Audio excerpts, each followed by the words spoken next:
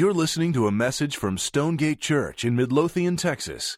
For more information about Stonegate and additional audio resources, visit stonegate-church.com. Okay, it's great to see you this morning. If you've got a Bible, go ahead and open up to 1 Peter chapter 2. 1 Peter chapter 2. And if you need a Bible, feel free to grab one of those. Underneath every 3 or 4 seats, you should be able to find one. And so if you need a good Bible, that would be our gift to you. We'd love to give that to you. You can take that home. That's the version we use here. So that would definitely serve you to have that out and open on your lap. Okay, so let me kind of preface this text by chatting with you just for a few minutes about Bible reading. We've kind of been encouraging all of our people to get on a Bible reading plan this year. And there are so many reasons why Bible reading is a good idea for all of us. God does so much for the soul of a human being when we open up the Bible and read it. But one of the primary things that the Bible does for us as we open up and consistently read it is the Bible, like God through the Bible, reorients us to and reminds us of the most important things in life. Like to these big, massive realities. The Bible has this way of reminding us and reorienting us around these things. And so, when you think about your life, I think about my life, it is amazing how prone we are to just put our head down and start accomplishing a million different things, and only to wake up one day and realize that head down, accomplishing all these things, that we have accomplished all of the wrong things. And the Bible has this way of shaking us out of life for a second and allowing us to kind of get our gaze lifted up where we can actually start asking the question, are we doing the right things? Is our life built around the right things? And really this was the heart of what we talked about last week in Psalms 90.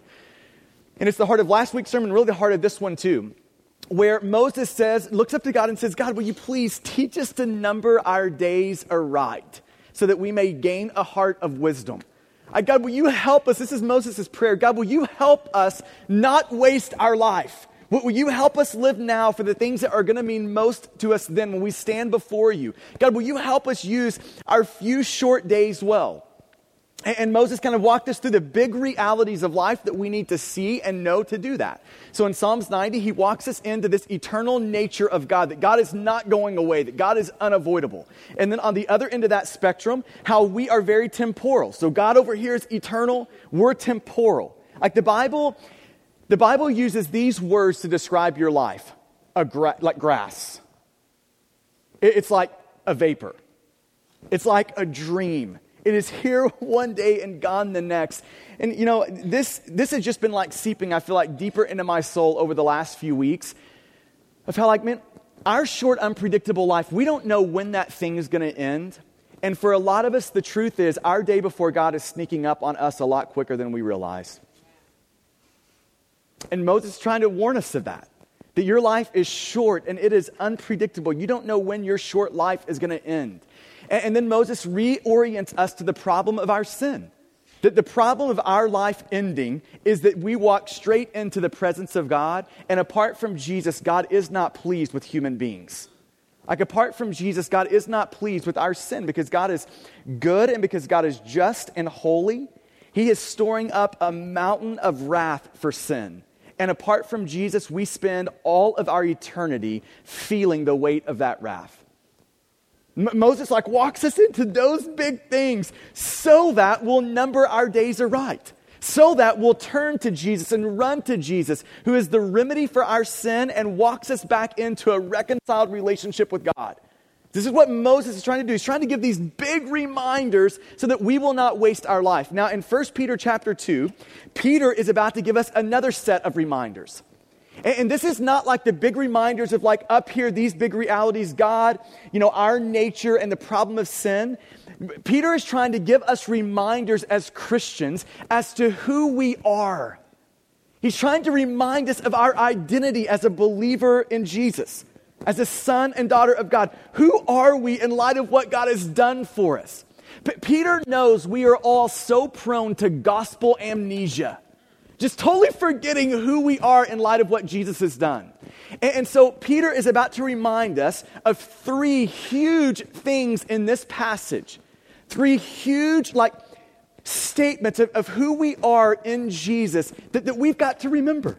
That we need to remember in light of what Jesus has done for us. This is who we are in front of God.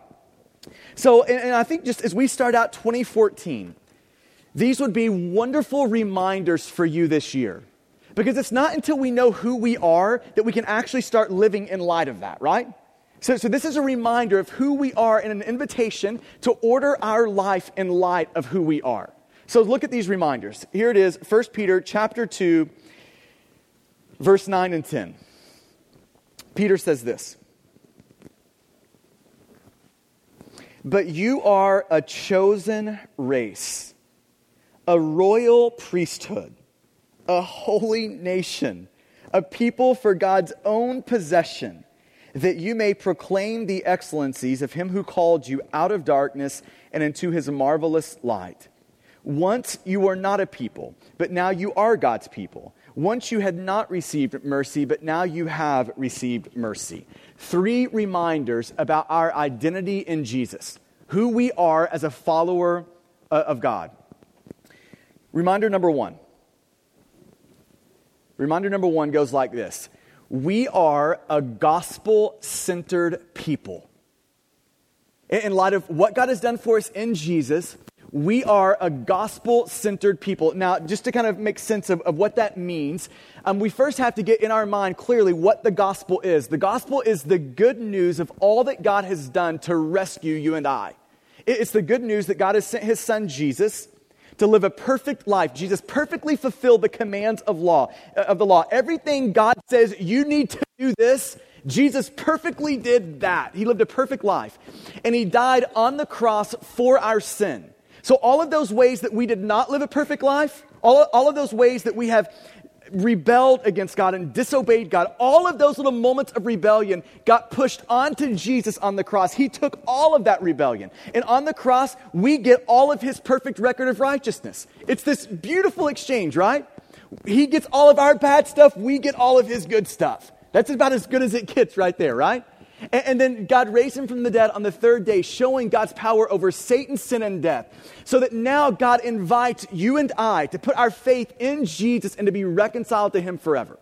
Okay, this is the good news of the gospel. Now listen, that is not good advice on how you and I perform good enough to reach up to God. That is not the gospel. It's not good advice about how you reach up to God. The gospel is the good news about God doing everything to reach down to you. Okay, this is the good news of the gospel. Now we see this packed into this verse 9. Look at verse 9 with me. Peter is about to show us, in light of what God has done, now look at who you are. He's giving us these gospel reminders. And look at it in verse 9. He says, basically he's pronouncing this over us. Like he's writing to Christians that are ostracized and persecuted a couple thousand years ago. He's pronouncing it over them and us. And look at what he says. Because of what Jesus has done for you, here's who you are. You are a chosen race. Now, isn't that humbling to know that for no good reason in you, that God has set his affection on you? He has singled you out and set his affection on you. He's chosen you. It says that you are a royal priesthood.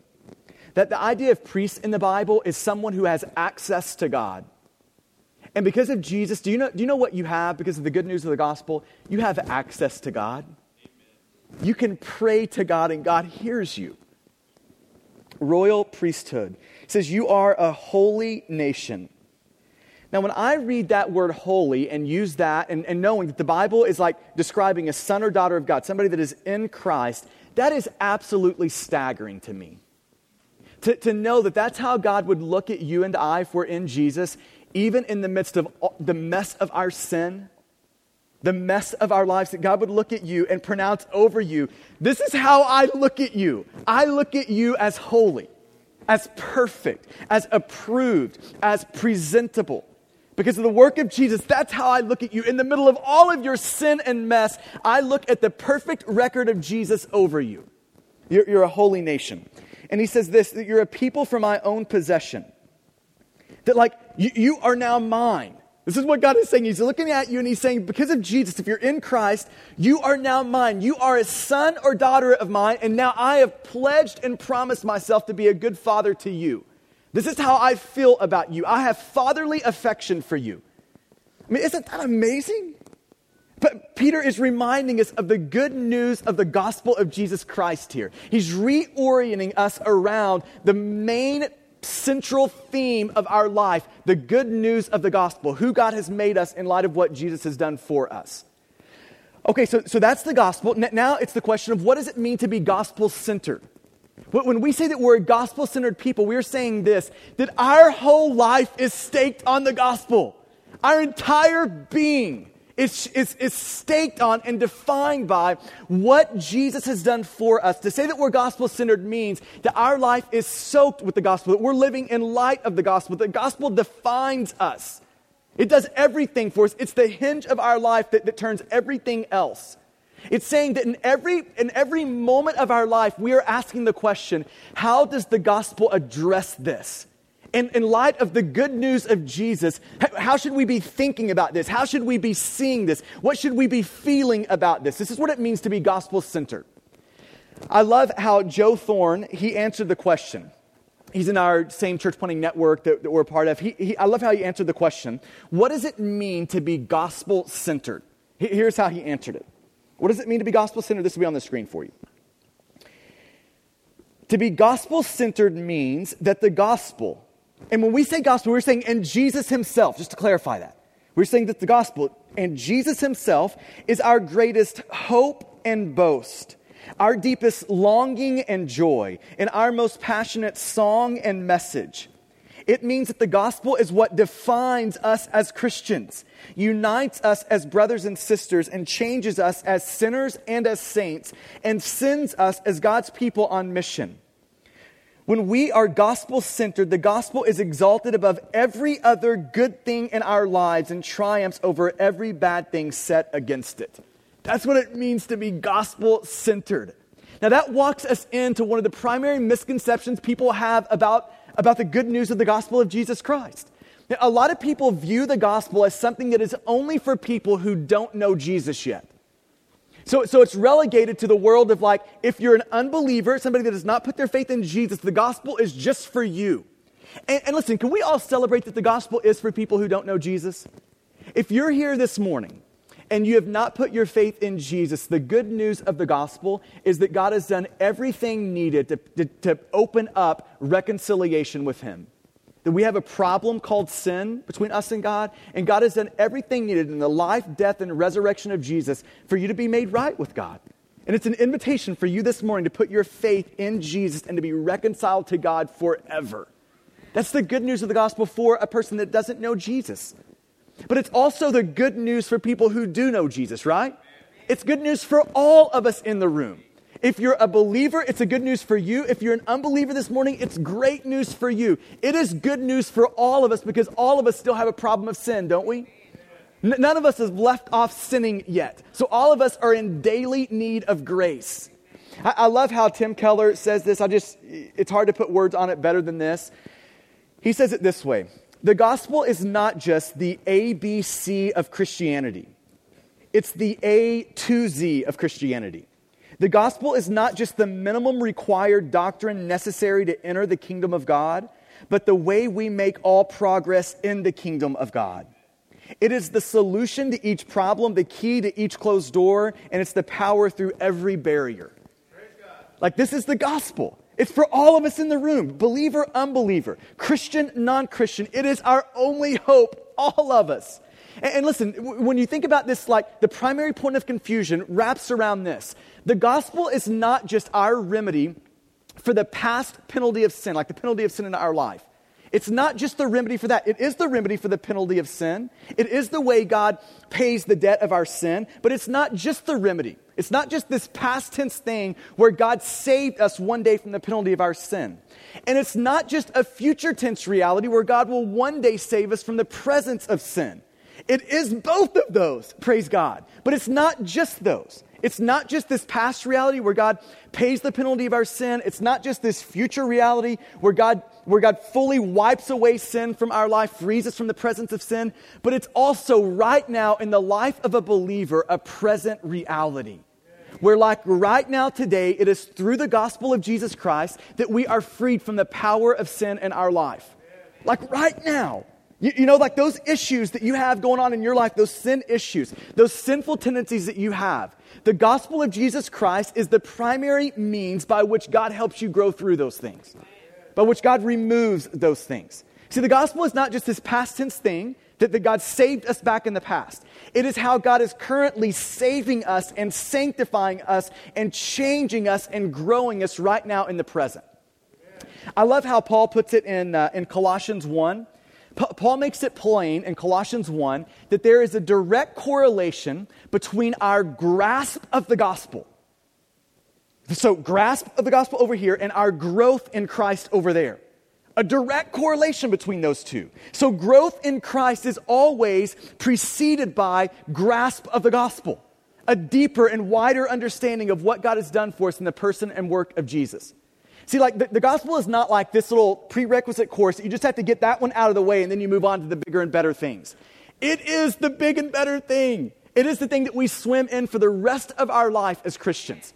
Okay, now to show you that in this passage, let me just remind you of who it is that Peter is writing to. Is it unbelievers or believers? It's believers, right? It's believers. He is writing to the rescued, reminding them that they have been rescued. This is what Peter's doing. And he's doing that for good reason, because we are all prone to gospel amnesia. To say that again. We are all prone to forget who we are in Jesus. And that's why we need reminders, consistent reminders of all that God has done for us in Jesus. I love how Martin Luther, the great reformer, how he said it. He was commenting, this is in his Galatians commentary. He was commenting on Galatians 2:14, and listen to what he says about that. He says, the truth of the gospel is the principal article of all Christian doctrine. So it is at the center. It's what's most necessary. And then he goes on to say this. Most necessary is it that we know this article, the gospel, well, that we teach it to others, and that we, and I love this phrase, and that we beat it into their heads continually. We are all in need of being continually beaten in the head with the good news of the gospel. And you know why that is? Because for every one of us in here, the default mode of our heart operates much more like karma than grace. It operates much more like you get what you deserve. Where the gospel is reorienting to God saying this about us: I'm giving you so much better than you deserve. I'm giving you grace. We have to be reoriented to that. That's why, weekly preaching, the goal of weekly preaching is re-announcing the good news of the gospel in an effort to beat it into our heads. This is what we're trying to do week in and week out. So Peter he's reminding believers, this is who you are. This is what God has done for you. This is the good news of the gospel. So we are a gospel-centered people. Second reminder. Reminder number 2. Reminder 1, we are a gospel-centered people. Reminder number 2, we're a people living in community. We're a people living in community. So look back at 1 Peter 2 here, verse 9. And here God pronounced this over you again. If you're in Christ, if you have put your faith in Jesus, trusted and treasured Jesus, listen to what God says about you. But you are a chosen race, a royal priesthood, a holy nation, a people for his own possession. Now that's a great description of the Christian life right there, isn't it? Of who we are in Christ. I want you to look back at verse 9, and I want you to notice that none of those things are singular. All of those things are plural. Okay, so just watch this again. None of these things are like individual. So he looks at this, and in verse 9 he says, but you, and that's you plural. That's not you individual. That's you like in the plural sense. You plural. This is what you plural are. This is what y'all are if we're in Texas, right? Y'all are a chosen, and listen to this. He doesn't say person. He says you're a chosen race. He says you're a royal, not a royal priest, but you're a priesthood. He says you're a holy, not a holy person. It takes more than a person to make a nation, doesn't it? You're a holy nation. You're a people, not a person for God's own possession, but a people, plural, for God's own possession. And if you want to summarize what Peter is saying, he's saying this, that in Jesus, God makes us a family. He makes us a family. So think about how this works out. So if you're a Christian, here's what that means.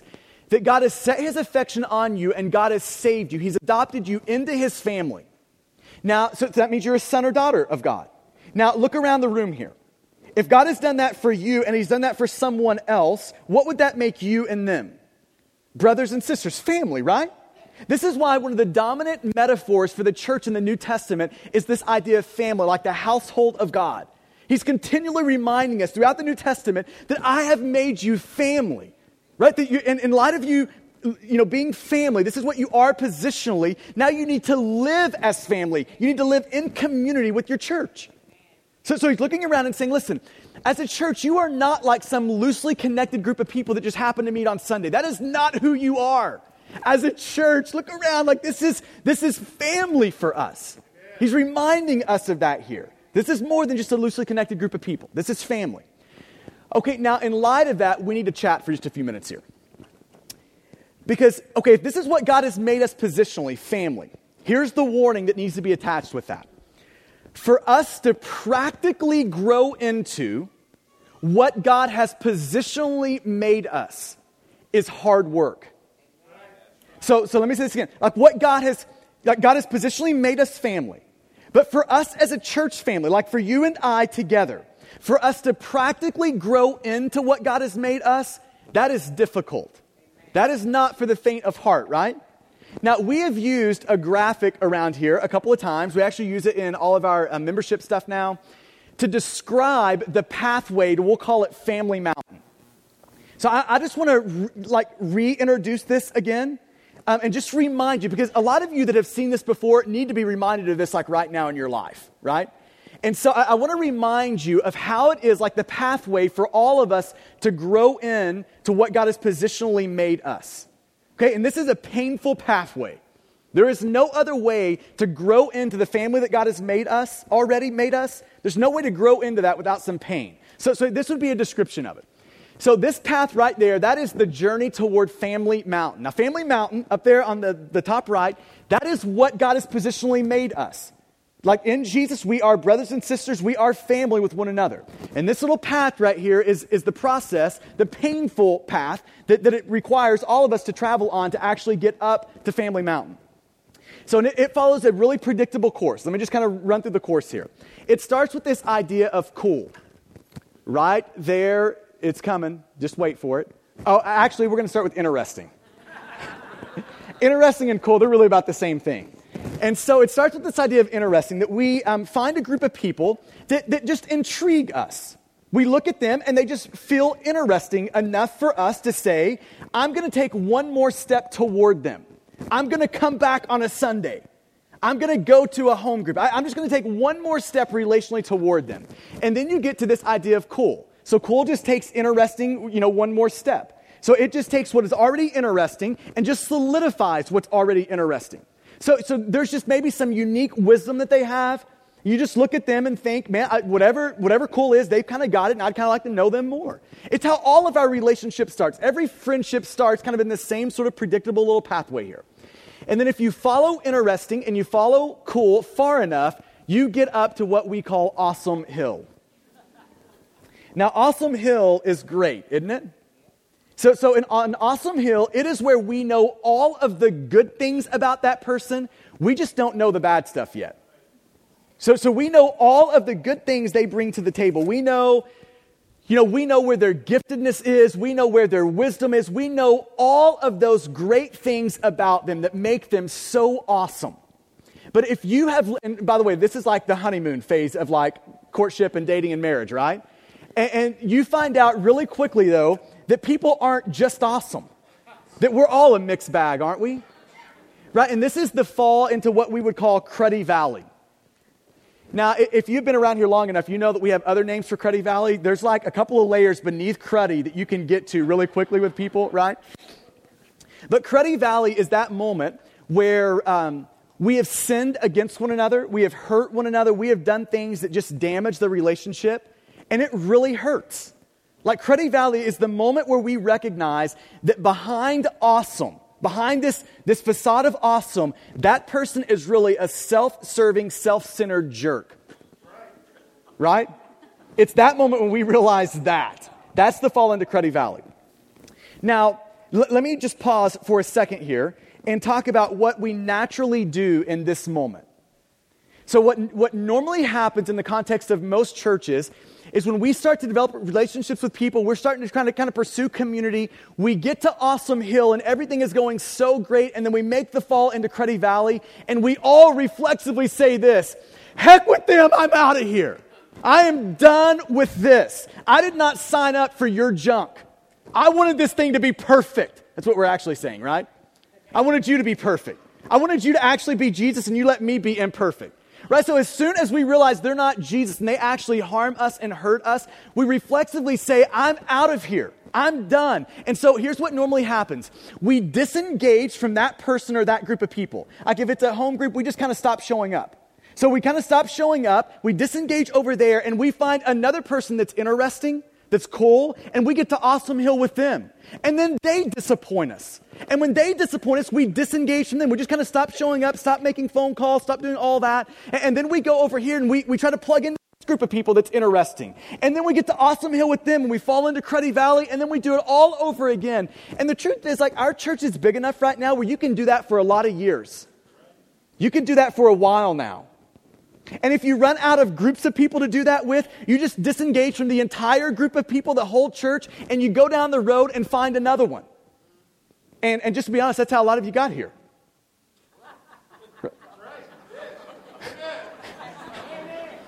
I didn't actually know it was going to be funny, but I'm game for that. But the truth is that this is how we work. Like, people disappoint us, and what we reflexively do is we pull out of those relationships. And the reason I wanted just to bring this up is, man, I just want to encourage you. Cruddy Valley is the necessary prerequisite to get to Family Mountain. See, we've got to be a people who, when we fall into Cruddy Valley, we do not allow that reflexive, fleshly response that says, you either be Jesus to me or I'm out of here, to rule us. That the good news of the gospel is we can stick in to those moments. We can stick in and we can suffer long with people. We can be patient with people. We can realize that every moment we are seeing sin in other people, it's really just a mirror to show us our own sin. Right?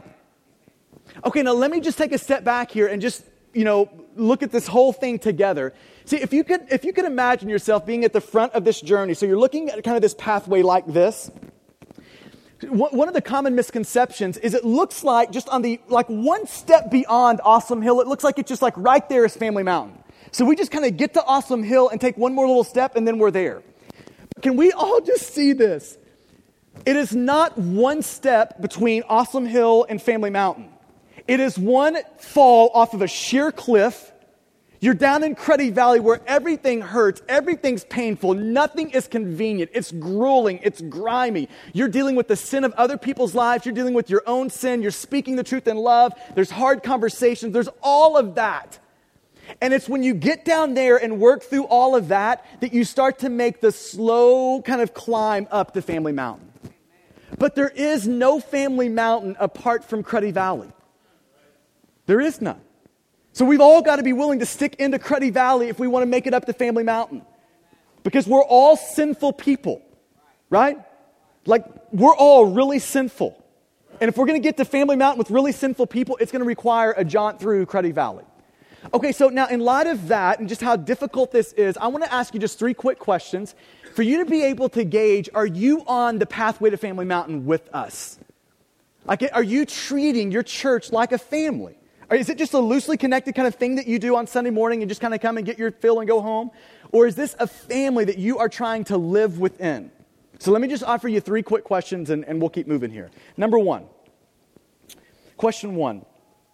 Are you committed to a home group? Are you committed to a home group? So like, home groups are the pathway for us to get to Family Mountain. Like, it's the context that all of that, that whole graph plays itself out on. You just go to a home group long enough and you're going to be in Cruddy Valley before long, right? Just give it a few days and you're going to be there. Right? So it's the context for all that to play out. So I just want to take a moment to encourage you. If you're not in a home group, then there is no time to start. There's no time. If you're in a home group, you are making one of God's greatest blessings to your life. One of God's greatest blessings. So I want to just make sure that you're But it's really a bigger question than just, are you going to a home group? It's, are you committed to one? And that means, are you treating your home group like it's family? Like, are you trying to live as if these people are like family to me? And you know, as soon as you start treating people like family, you know what that's going to mean for you? It's going to be very inconvenient. It's going to be really hard sometimes. There's going to be conversations that you need to have that you don't want to have. It's all of that comes along with it being family. It means that you're going to show up even when it's not convenient. It means that you're going to get your life intersected with their life even when it's hard and difficult. Right? So are you committed to a home group? And if not, man, what a great time to start. Second question. Do people speak the truth in love to you? This is one of the ways that you know you are past awesome hill. Is when people actually feel the freedom to speak the truth in love. You know, one of the major marks of sin is that it's deceptive. And now, let's just go one step further. And one of the worst things about sin is that it convinces us that we're seeing clearly even when we're deceived. Are you seeing how that works? It not only deceives, but it makes you think that you're seeing clearly when it is that you're deceived. And if you need proof of that, just read about the Pharisees in the Bible, right? They would have sworn that they were doing the will of God. If you need more proof, just look at slave owners of a couple of centuries ago, right? So we all have a unique ability to be absolutely deceived by sin and all the while think that we are seeing clearly. And welcome to all of our need for community. We all need this. We all have blind spots. And by definition, that means you can't see them. And inviting other people into our life to speak into it, the big decisions, the money decisions, all of those things, inviting other people in to speak into those decisions is crucial for us. We are all really blind. We all see what we want to see, right? We can all justify anything we want to justify in order to kind of get what we want. And community is one of God's means to help pull us out of that. According to Ephesians chapter 4, I think it would be totally fair to say this. If you want to grow in just the grace of Jesus, if you want to grow as a Christian, if you want to grow to maturity, it requires you putting your life in good community where people can speak the truth and love to you. Apart from that, you're not going to grow to full maturity. You're always going to have like stunted growth. You're always going to be operating down here when God wants you to operate up there. It's one of God's primary ways to grow. So maybe you could think of it this way. One of God's primary ways to like grow us out of sinful tendencies is to use His people to do it. To help us see, to rub us wrong, to do all of those sorts of things. This is one of God's primary ways to help us grow. You know, when you think about, do people love you in your life? Are you a loved person? Do people love you? I think our natural way to think about that question is to ask the next question, do people care for me? Like, are they nice to me? Do they talk to me? It's to ask that sort of a question. But I want to encourage you that maybe a better mark of the question, are you loved by people, is do you have people around you that are willing to speak the truth and love to you? Like Proverbs is going to make it real clear that, enemies love to kiss, but faithful are the wounds of a friend, right? That we all need friends who will faithfully wound us as we need it. And apart from that, like we're setting ourselves up for disaster. For absolute disaster. Question number 3. Are you 100% known? Question number 3, are you 100% known? Like one of the unique things about family is family knows you, right? And so we're asking the question, like, do people know you?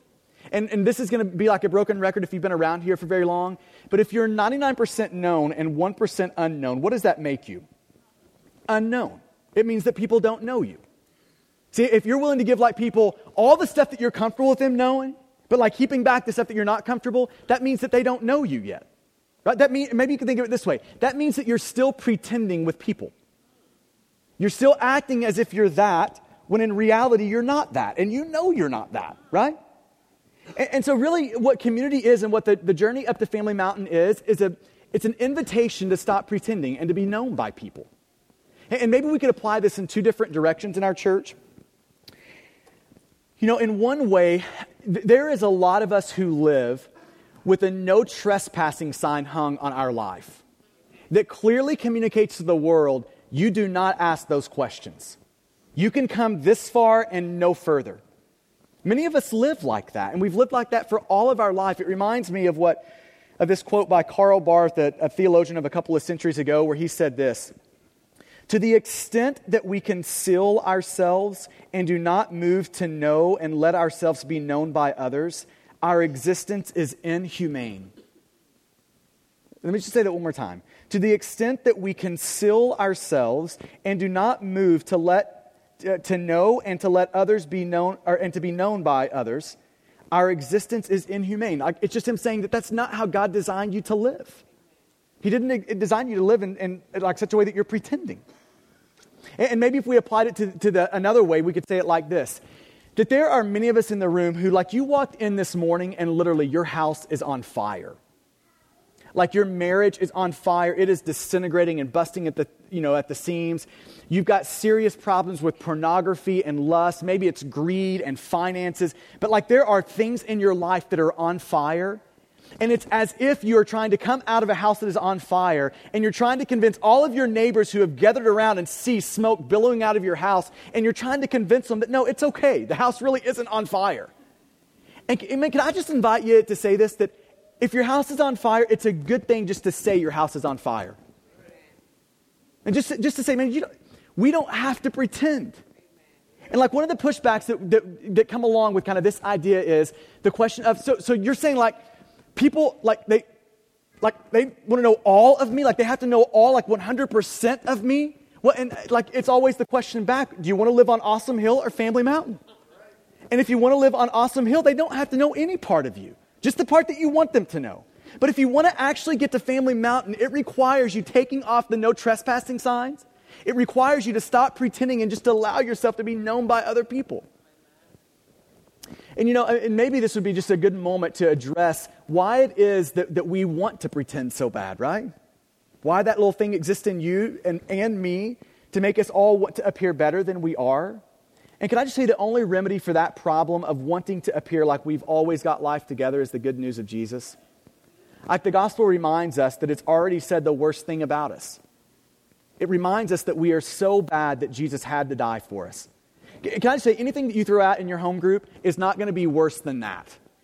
That you're so bad that Jesus had to die for you, right? It's not going to say something worse about you than what's already been said. And at the same time, the gospel says the best news about you. That you're so loved by Jesus that he was glad to die for you. It says them both.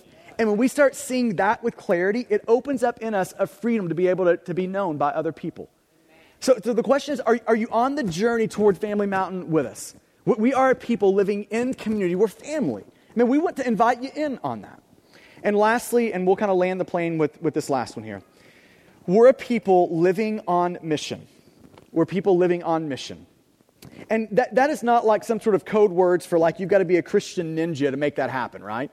That is like normal, everyday life. It's what we're going for. Like living on mission is just everyday people doing everyday things with gospel intentionality. So it's just you and me, like normal like people doing our everyday rhythms and routines of life, but we're doing it in a really distinct way. We're doing it in such a way that we are trying to bring the good news of Jesus into every place that we are. That's living on mission. And this is what the Bible's inviting us into. It is every minute, every day living with a gospel intentionality. Well, let me just back up and say this, that in 2014, one of the things that we are praying for in our church family is movement in this area.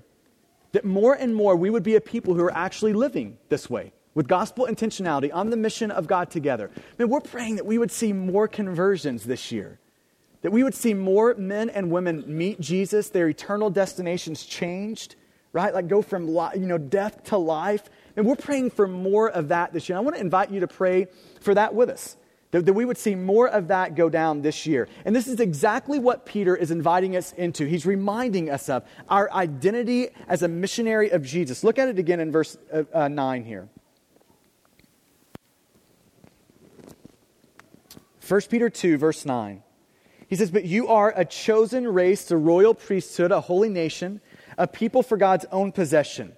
And then look at what he says next, the last phrase of the verse. "That you may proclaim the excellencies of him who called you out of darkness and into his marvelous light." So it's not just that the gospel creates a family for us to live in, it also gives us a mission to live on. That in Jesus, we have got this identity of missionary. And as we live out that identity, we get on the mission of God together. And here is the great news. And I want to be able to encourage you with this morning, that there are so many wonderful stories about how that is happening within our church family. I mean, there are great stories. So let me just read a list of stories that are happening right now within our church family as men and women who make up our church family are living on the mission of God. So just kind of buckle in here and let me run through some of these.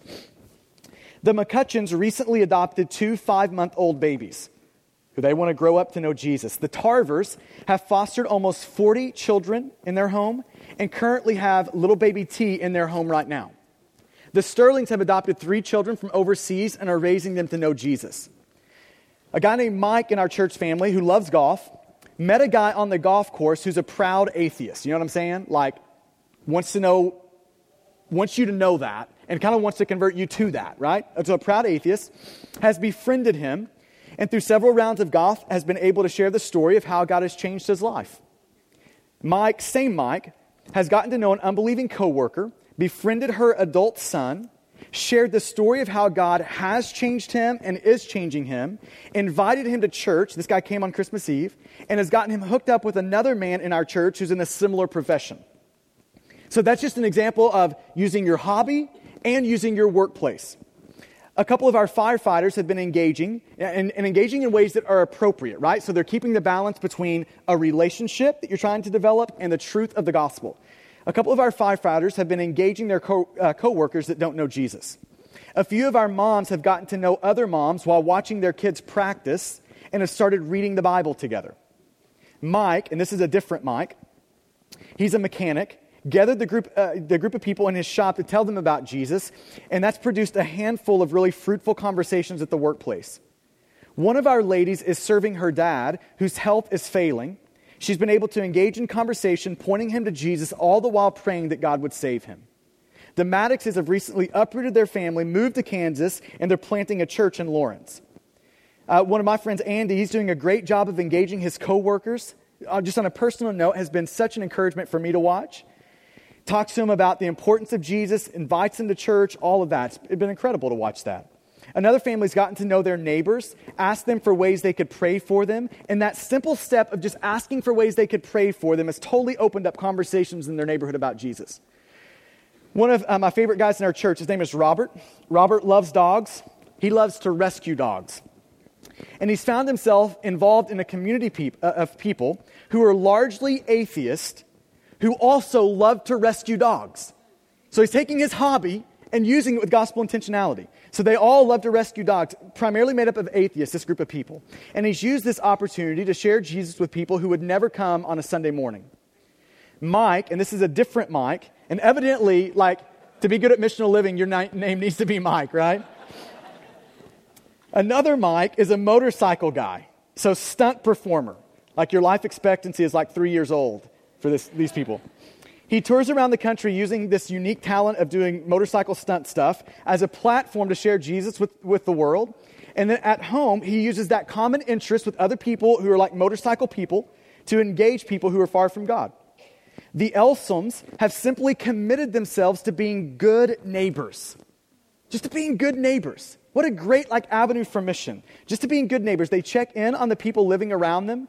They help when they help when they can and are able. They perform simple and random acts of kindness. Not only has that made their neighborhood a more enjoyable place to live, but it's also given them the opportunity to have conversations about Jesus. And not long ago, they even got to see one of those neighbors baptized.